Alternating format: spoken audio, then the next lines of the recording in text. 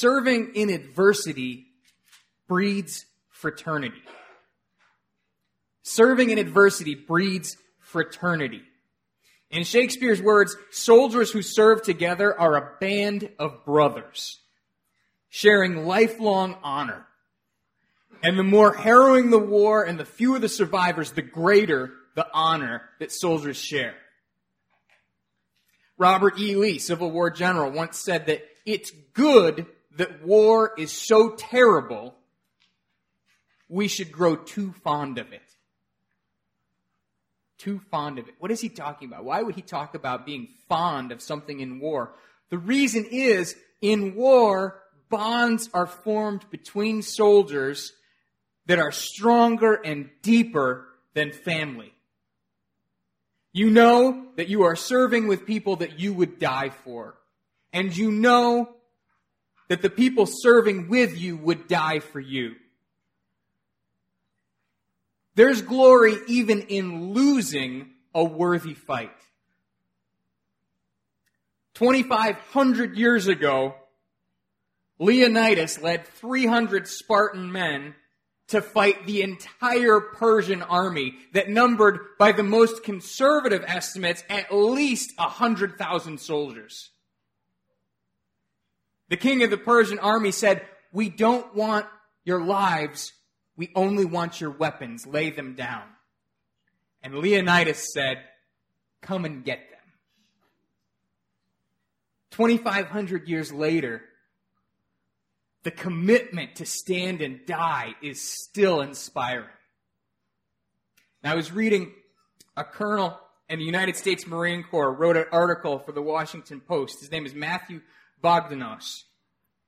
And he said this bond between soldiers sometimes means being ruthlessly hard, as at Balaclava in 1854. There, the 93rd Highlanders formed a thin red line that stood between the Russian onslaught and the British camp. Sir Colin Campbell commanded the regiment he loved and said, "There is no retreat from here, men. You must die where you stand." Colonel Bogdanov said that other times this bond means having compassion. As on Tulagai Island in the South Pacific in 1942. After an all-night attack, Marine Edward Johnny Aarons lay quietly in his foxhole. He'd been shot twice in the chest. Blood was welling slowly from 3 deep bayonet wounds. 13 dead Japanese soldiers lay nearby, and 2 others were draped over his legs. Lewis Walt was legendarily tough. He was later the assistant commandant of the entire Marine Corps. Gently gathered the dying man in his arms, and Aaron whispered, "Captain, they tried to come over me last night, but I don't think they made it." And choking back tears, Walt, this tough Marine, replied softly, "They didn't, Johnny. They didn't."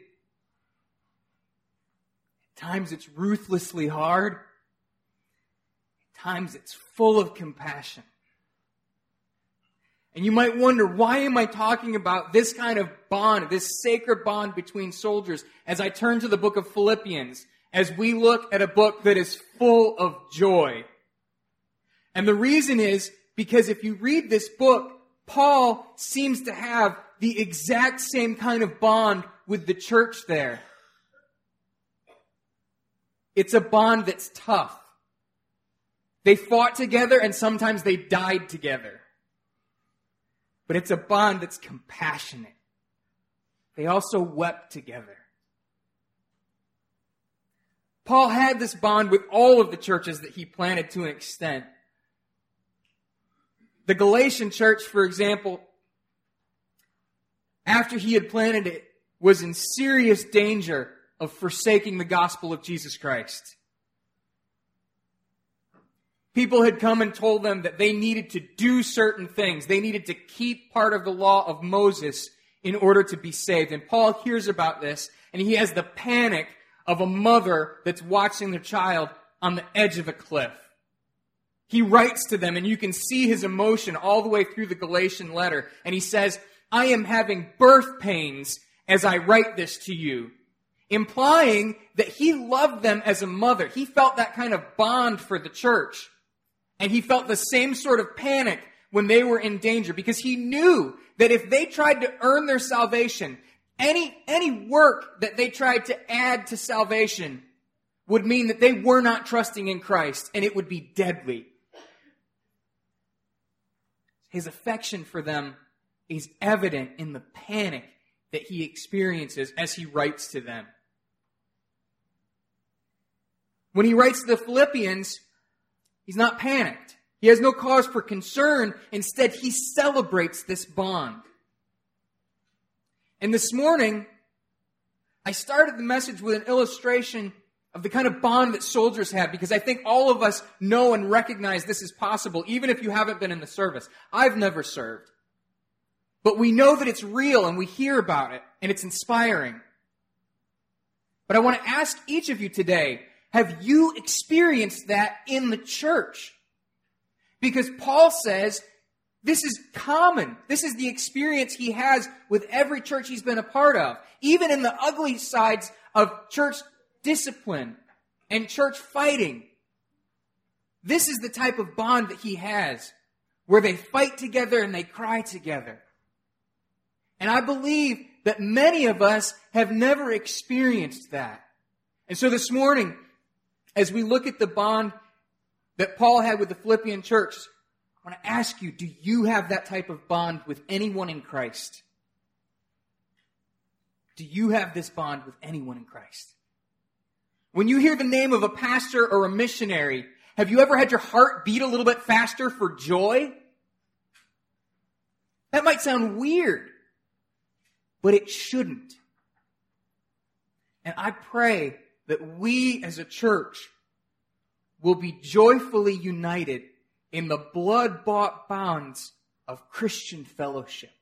And that we'll grow in it because we've been in the Word today, because we've read what Paul wrote to the Philippian church.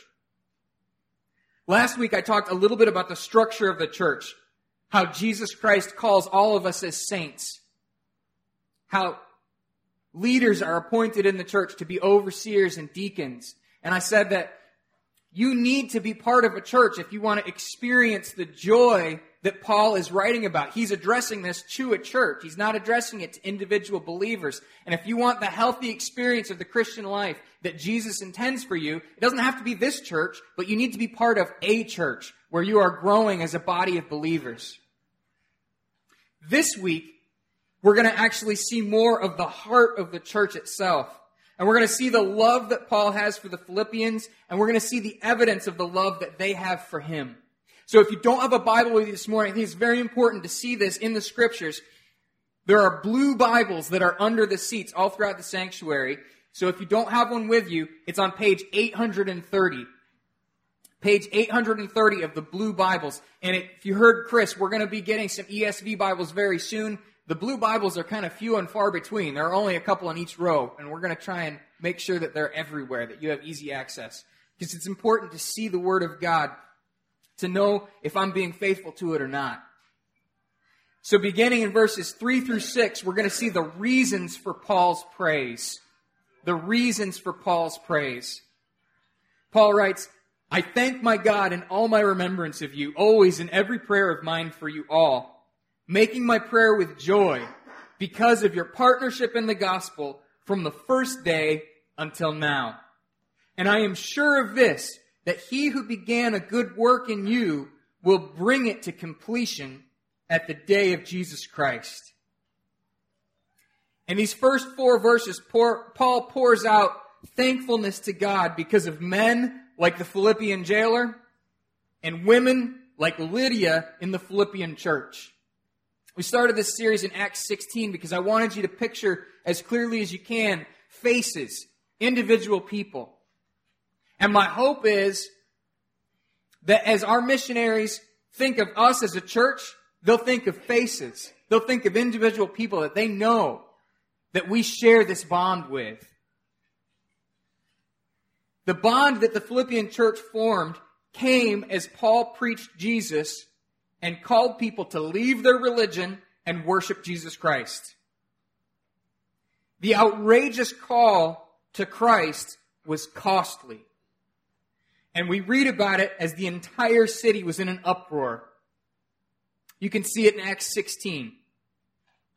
When these Christians, like Lydia and the Philippian jailer, first came to Christ, they were burning bridges. Their lives were forever changed.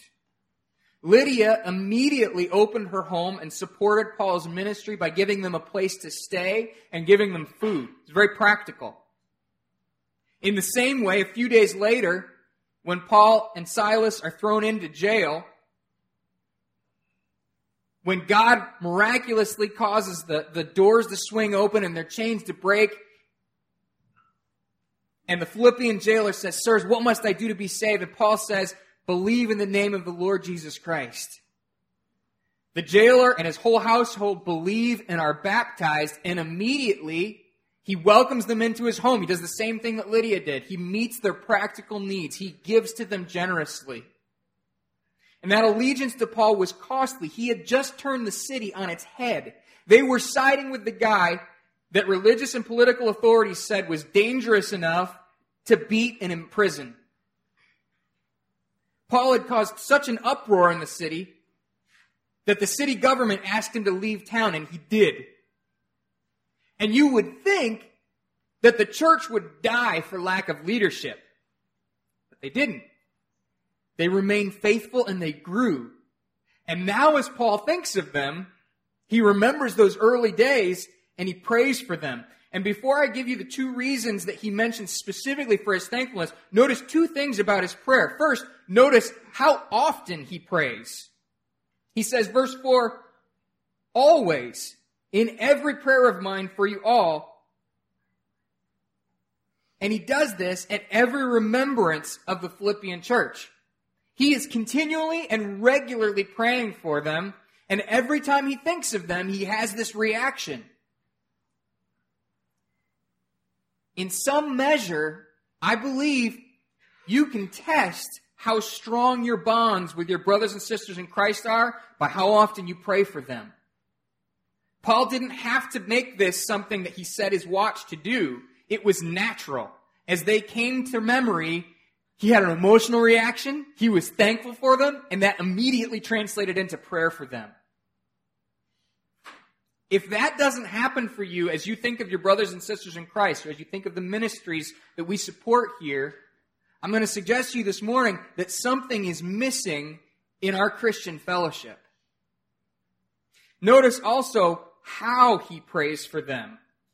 The word that's used twice for prayer here, and I'll read the verse again. He says, "In every prayer of mine for you all, making my prayer with joy."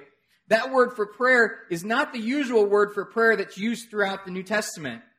It's used about 18 times, and the word is deesis. It's a word that conveys urgency.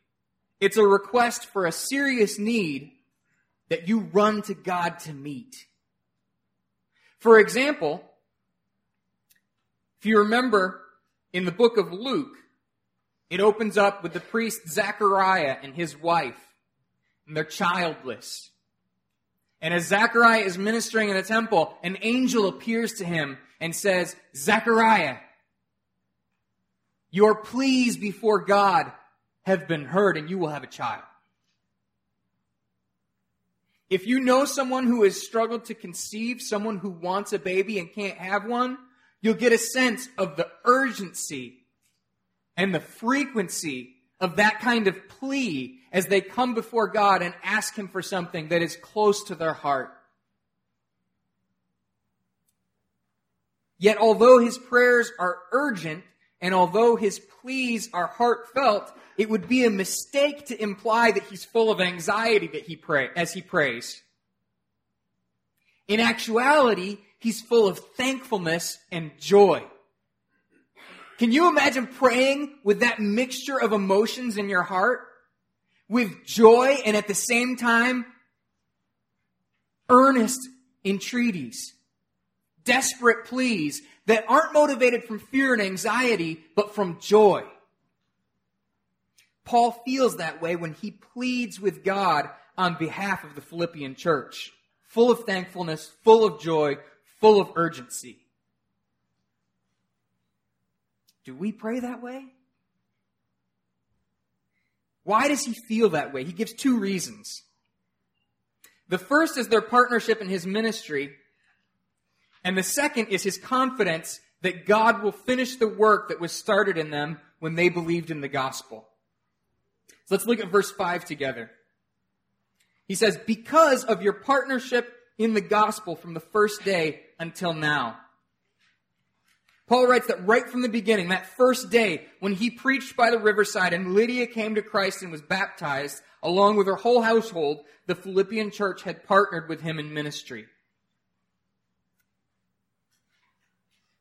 As they received the good news that their sins were forgiven because Jesus died for them, they immediately wanted Paul to spread that good news. They supported him as he spread it far and wide. Later in this letter, in chapter 4, verse 15, he actually, if you have any doubt about the nature of their faithful support for him, he describes how they entered into partnership with him with giving and receiving as soon as he left Macedonia. So if you imagine, he's chased out of town and immediately goes and preaches Christ in the next town. And before he even leaves that next town, he's only a couple of days away, the Philippian church sends him a gift. Say, if you can use this, continue to spread the word that you've given to us. And I'll remind you, he's writing this letter approximately 10 years after that time. So for 10 years, he can say that they have faithfully had this relationship of giving and receiving, as he has continued to bless them with spiritual leadership, even though he's not physically there, and as they have continued to send him support. Now imagine this. Today, if you want to send somebody support, you write a check and pop it in the mail. Or, very, very much more likely, it's really easy. All of my missionary friends send out letters, and you can actually just have an automatic transfer from your bank account to theirs. It takes maybe 30 seconds to set it up. You don't have to find them in the middle of some urban population. When the Philippian church went to found Paul, he didn't give them a forwarding address. He didn't know where he would be. And yet they were committed to supporting his ministry to the point where they gave someone a gift and they sent multiple people so that they knew that the gift they set aside for Paul was going to be untouched, that that money would be given for the gospel and for the gospel only. And they supported their messengers as well. They gave their messengers money so that they would have food and lodging as they traveled, not knowing how long it would take them to find Paul. That was their level of commitment and intentionality in supporting Paul's ministry. And he said they did it from the first day until now. And that's tied in with their faithful commitment to the gospel of Jesus Christ, because they have understood that Jesus loved them and gave himself for them, that they are saved. And as a result of their salvation, they want to see that good news spread. They want to see it go further. And so their support for Paul is evidence that they really have believed. And that's why the second thing that Paul notices and praises the Lord for is that God is the one who will finish the work in the Philippian church. So you can imagine the work that Paul starts the day he preaches Jesus Christ. People believe, they're saved, they're baptized. But if you've ever known someone who's come to Christ, God doesn't transform us instantly. And so the work is completed as we become more and more like Jesus Christ. And so Paul praises them that this, just like being saved, doesn't depend on you and me. Becoming like Jesus Christ ultimately depends on God. And so in verse 6, the second reason that he's thankful for them is he says, I am sure of this, that he who began a good work in you will bring it to completion at the day of Jesus Christ. Why is he so sure? Well, for two sort of reasons that are sort of equal here. The first reason is he knows that if you have saving faith, God will keep you until the day of Jesus Christ. It depends entirely on God, and he knows that God is faithful and will never fail. The question is, does someone who prays a prayer have genuine saving faith? And he says, I'm confident that you do because I can see you over 10 years becoming more and more like Jesus Christ. Your faithfulness to the gospel, your faithfulness in support is giving me the confidence that you have saving faith because I see you becoming more like Jesus Christ. So Paul is grateful for them because he knows that they are really part of the family of God. And he takes that as encouragement. So as he thinks of them, he's grateful for their support, but he doesn't really care about money. We're going to see that later on in the book of Philippians. He really could care less because he knows that God will supply his needs. What he cares about is that these people have believed in Jesus Christ and they are becoming more and more like Jesus Christ. So Paul is thankful for them. I pray that myself and us as a church, that as the people who led us to Christ think of us, as 10 years goes on, they'll be able to look and say, he's more like Jesus Christ than he was 10 years ago. And I can praise God because I know that his faith is genuine. And I pray that we would give our leaders real joy as we look to Jesus Christ in faith and God continues to do this work in us. The second thing he says is that it's right for him to feel this way. And I said at the beginning, as you read about his sort of enthusiastic affection for these people, it almost seems weird. And I think he knows that. So then he says in verse 7, he argues, it's right that he should feel this way. And he gives two reasons for his affection.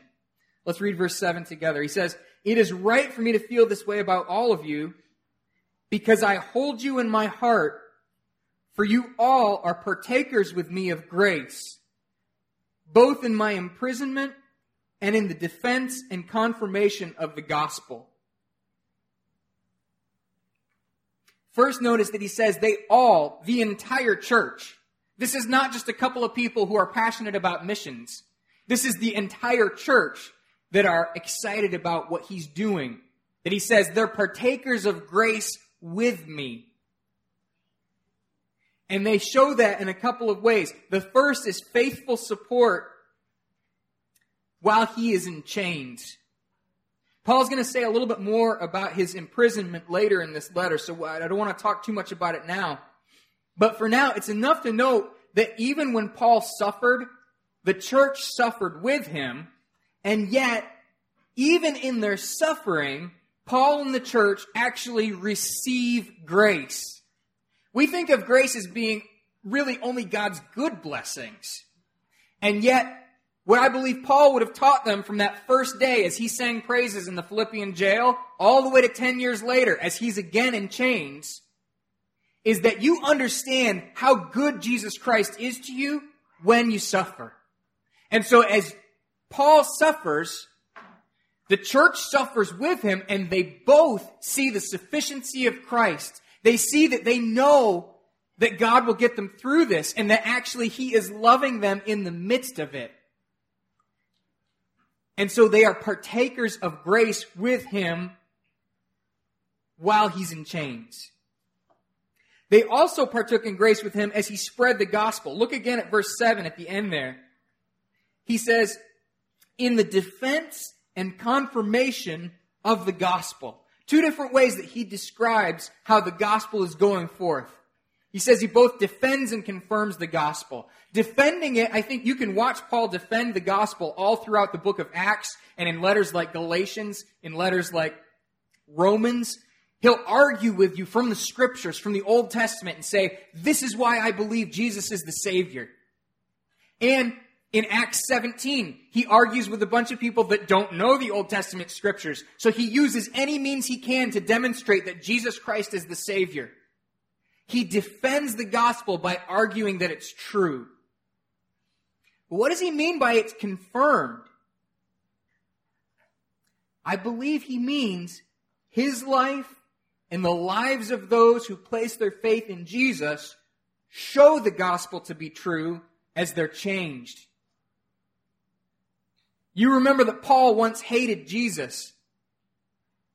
The gospel was confirmed in his life when he worshiped Jesus Christ as Lord. And I believe the gospel continues to be proclaimed today, and it continues to be confirmed as people have their lives transformed and changed forever because they believe, and from the inside out, God changes them. You can argue with someone all day long. When Paul was at Athens, there were some people that flat out rejected, said this is nonsense. Sometimes arguing isn't the most persuasive thing, but it's really difficult to argue with a life that's completely changed. I was at a church service last night that was actually celebrating 10 years of ministry under the guy who's serving there now. And he told story after story of how broken lives were healed and people who thought Christianity was frankly stupid were coming to bow at the feet of Jesus in worship. And he was real honest. He said, I can't take any credit for this because I didn't think any of it would happen. As God does ministry through people, the praise needs to go directly to God. He told one story in particular about this giant man. He said he was like 250 pounds, 6'5", and his kids were coming into the church. His kids and his wife were, but he was an atheist. And he called them and he went into his office and he said, looking at a Bible, "You believe this?" And he went down all of the stuff that sometimes Christians are unfortunately embarrassed about. The flood, Shadrach, Meshach, and Abednego, the fiery furnace, Jonah and the whale. You believe all that? And the pastor there said, yeah.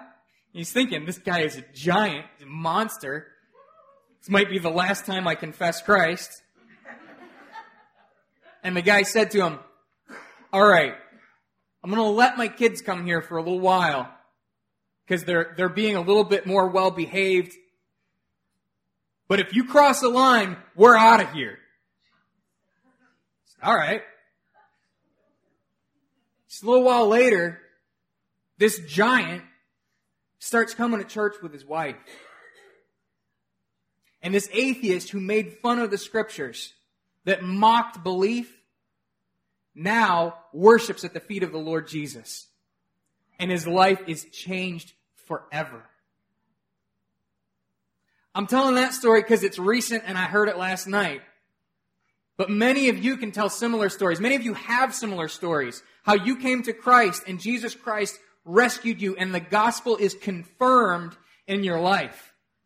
And that's why Paul says, it's right for me to feel this way about you. Because I know that you've believed and you have been a partaker with me of grace as I have suffered and as I have preached and as we have seen the gospel show itself to be true over and over and over again. For all of these reasons, Paul longs to be with the Philippian church in person because they have a rich and a deep fellowship. And so in verse 8, you can see his heart-bursting godly love for this entire church. Let's read verse 8 again. He says, "For God is my witness, how I yearn for you all with the affection of Christ Jesus." The affection of Christ Jesus. Paul says elsewhere, the Lord Jesus loved him and laid down his life for him. That's the level of affection that Jesus Christ has for you and for Paul and for everyone. And Paul says, that's the level of affection that I have for you as a church. God is my witness. I'm not lying. I opened the service talking about soldiers who have a level of affection that they lay down their lives for each other. It's not an exaggeration to say that Paul has this level of affection for the church in Philippi. And I think to us it sounds strange because many of us are missing it when it should be part of our regular experience in Christian fellowship.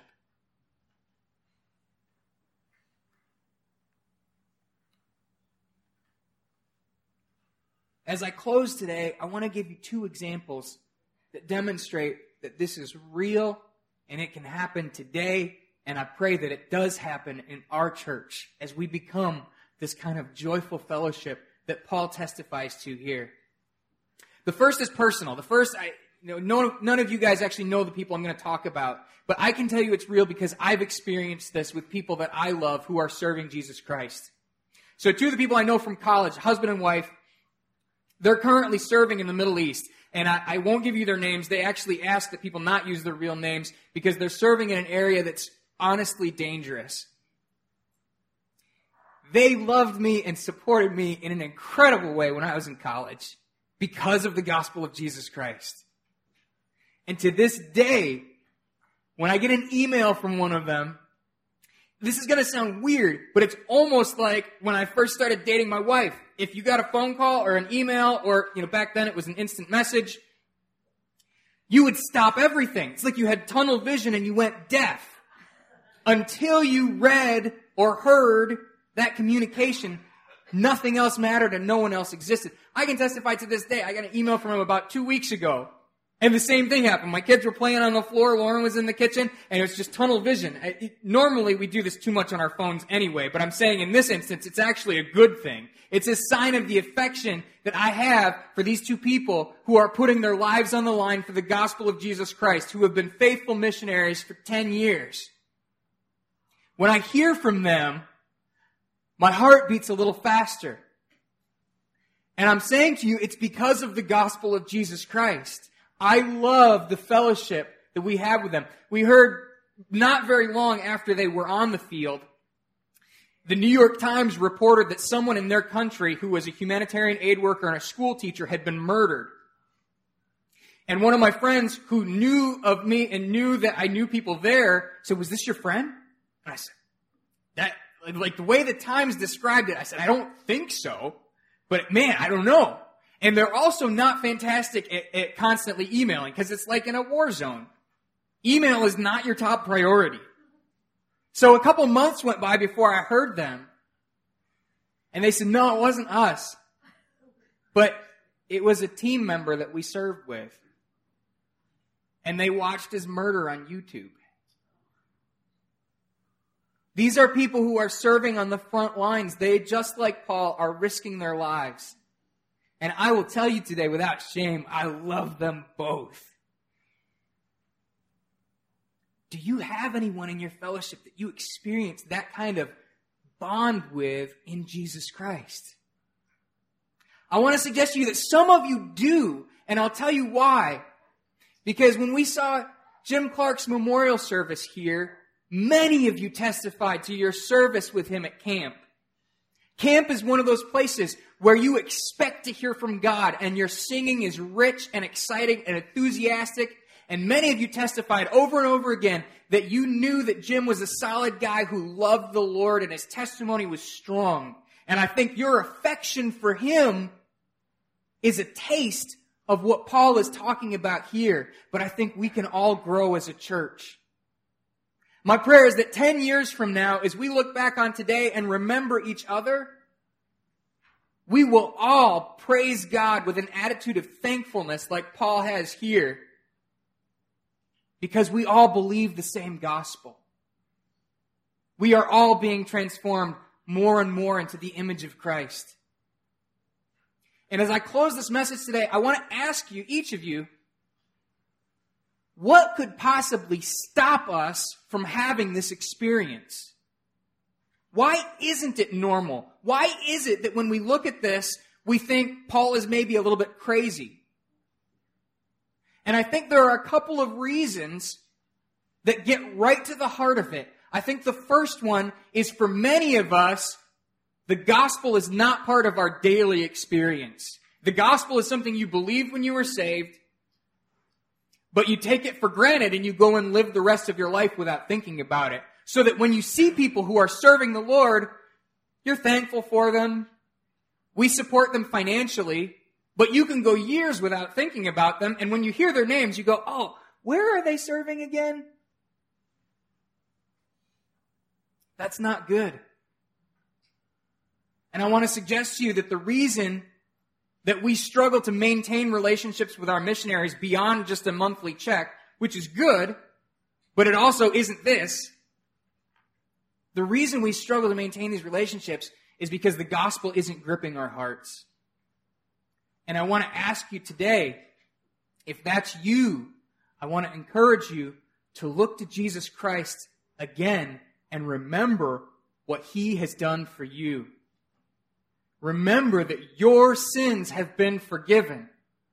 and feel the urgency of spreading that message. The other reason I think sometimes it's easy to lose this joy is even if the gospel is real to you, we let ourselves get distracted and we don't keep in touch with our missionaries like we should.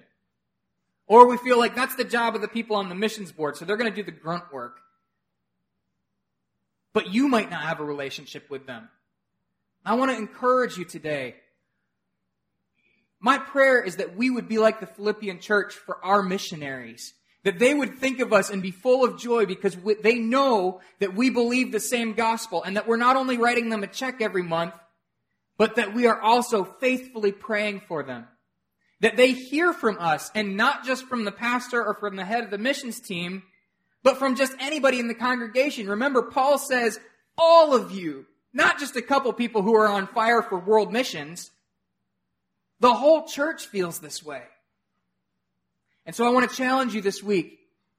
Spend some time with the Lord in prayer. Grow closer to Him. And also, I would encourage you to commit to contacting one of our missionaries.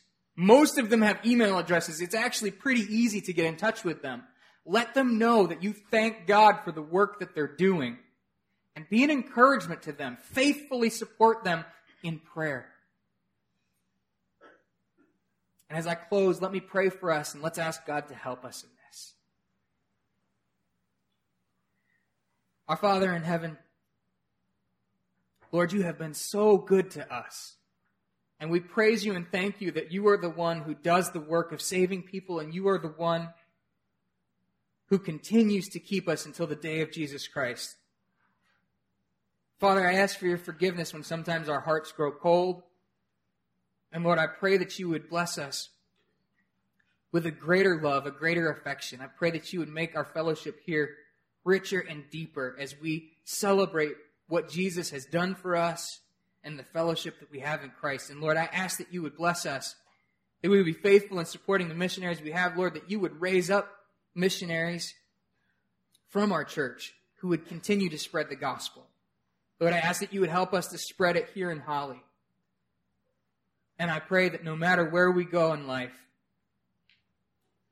that we would have this rich, incredible fellowship that would fill us with joy and thankfulness. May we be faithful in prayer. May we be faithful in service. In Jesus' name, amen.